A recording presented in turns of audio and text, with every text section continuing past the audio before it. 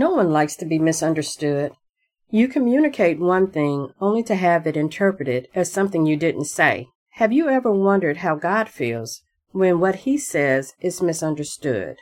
Hello, I'm Alicia Terry, and I am excited to announce the launch of a new podcast, What's the Word? Your spiritual growth is an important journey, and it's better when that journey is not taken alone. What's the Word comes alongside you to examine a single word taken from the Bible to help you understand both more clearly. For this to happen, clarity and context are needed, and you get them by researching, studying, and diving deeper into a word, a concept, a thought, a conversation. Asking questions and researching reputable sources may be required. And why, you may ask? Because if you're in pursuit of truth, it's what you do. Truth is liberating. In Matthew 8:31-32, Jesus is quoted saying, "If you abide in my word, you are my disciples indeed, and you shall know the truth, and the truth shall make you free." Do you want to be free? I know I do. And if you listen this far, I believe you do as well. So what are the benefits of listening to What's the Word? You learn new ways to study the Bible. You grow in your understanding of it. Your relationship with God becomes more personal and intimate. You become a part of an iron sharpens iron community where we learn and grow together. You are equipped by not only hearing the word, but by being empowered to do it. And your thinking changes as it becomes more like the mind of Christ. With each episode, you can expect scripture searches, definition deep dives, thought-provoking questions, and candid guest conversations. Everything we do is to help you accurately interpret a particular word that's found within the ultimate word as it is meant to be understood. So join us monthly to strengthen your spiritual growth and development and your understanding of God's word and be transformed through the renewal of your mind because of it. If you'll indulge me, I'd like to share a story on how studying God's word began to change my thinking and the amazing things I experienced as a result.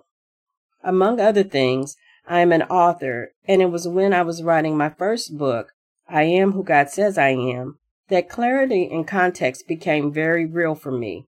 The weight of the assignment God gave me and my not wanting to speak from my own understanding caused me to tread carefully in what I wrote.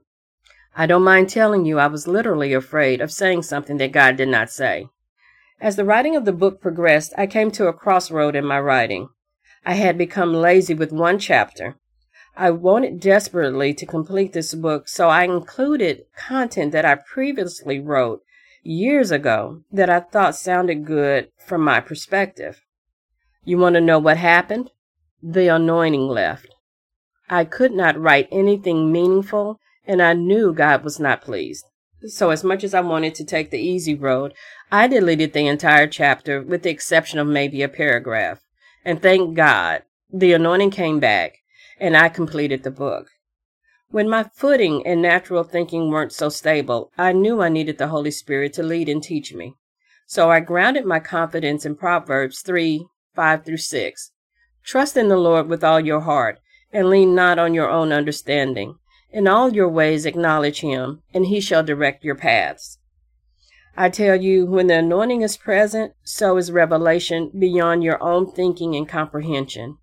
I never in my life experienced anything like when I was seeking God for wisdom and understanding to understand his word and to write what he was sharing from his heart. I would be writing and scriptures would just come to me that I wasn't even aware I knew. I would read different translations of the Bible and the word just opened up to me. I would wake up in the middle of the night and cut on Christian television, and there was someone talking about the topic I was writing about. I would follow breadcrumbs that it seemed like God left for me on the internet that would lead me to a source I would quote in the book. That's the experience that I want for you too. It's going to take pursuing God, and according to Hebrews 11:6, he is a rewarder of those who diligently seek him.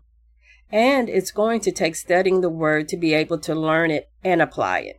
2 Timothy 2:15 says, "Study to show yourself approved unto God, a workman that needeth not to be ashamed, rightly dividing the word of truth." What's the Word is here to help us do exactly that, one word at a time. Well, that's it for now. I'm your host, Alicia Terry. Thank you for tuning in and listening. And I look forward to you joining me in future episodes of What's the Word. Subscribe and share with friends. Bye for now.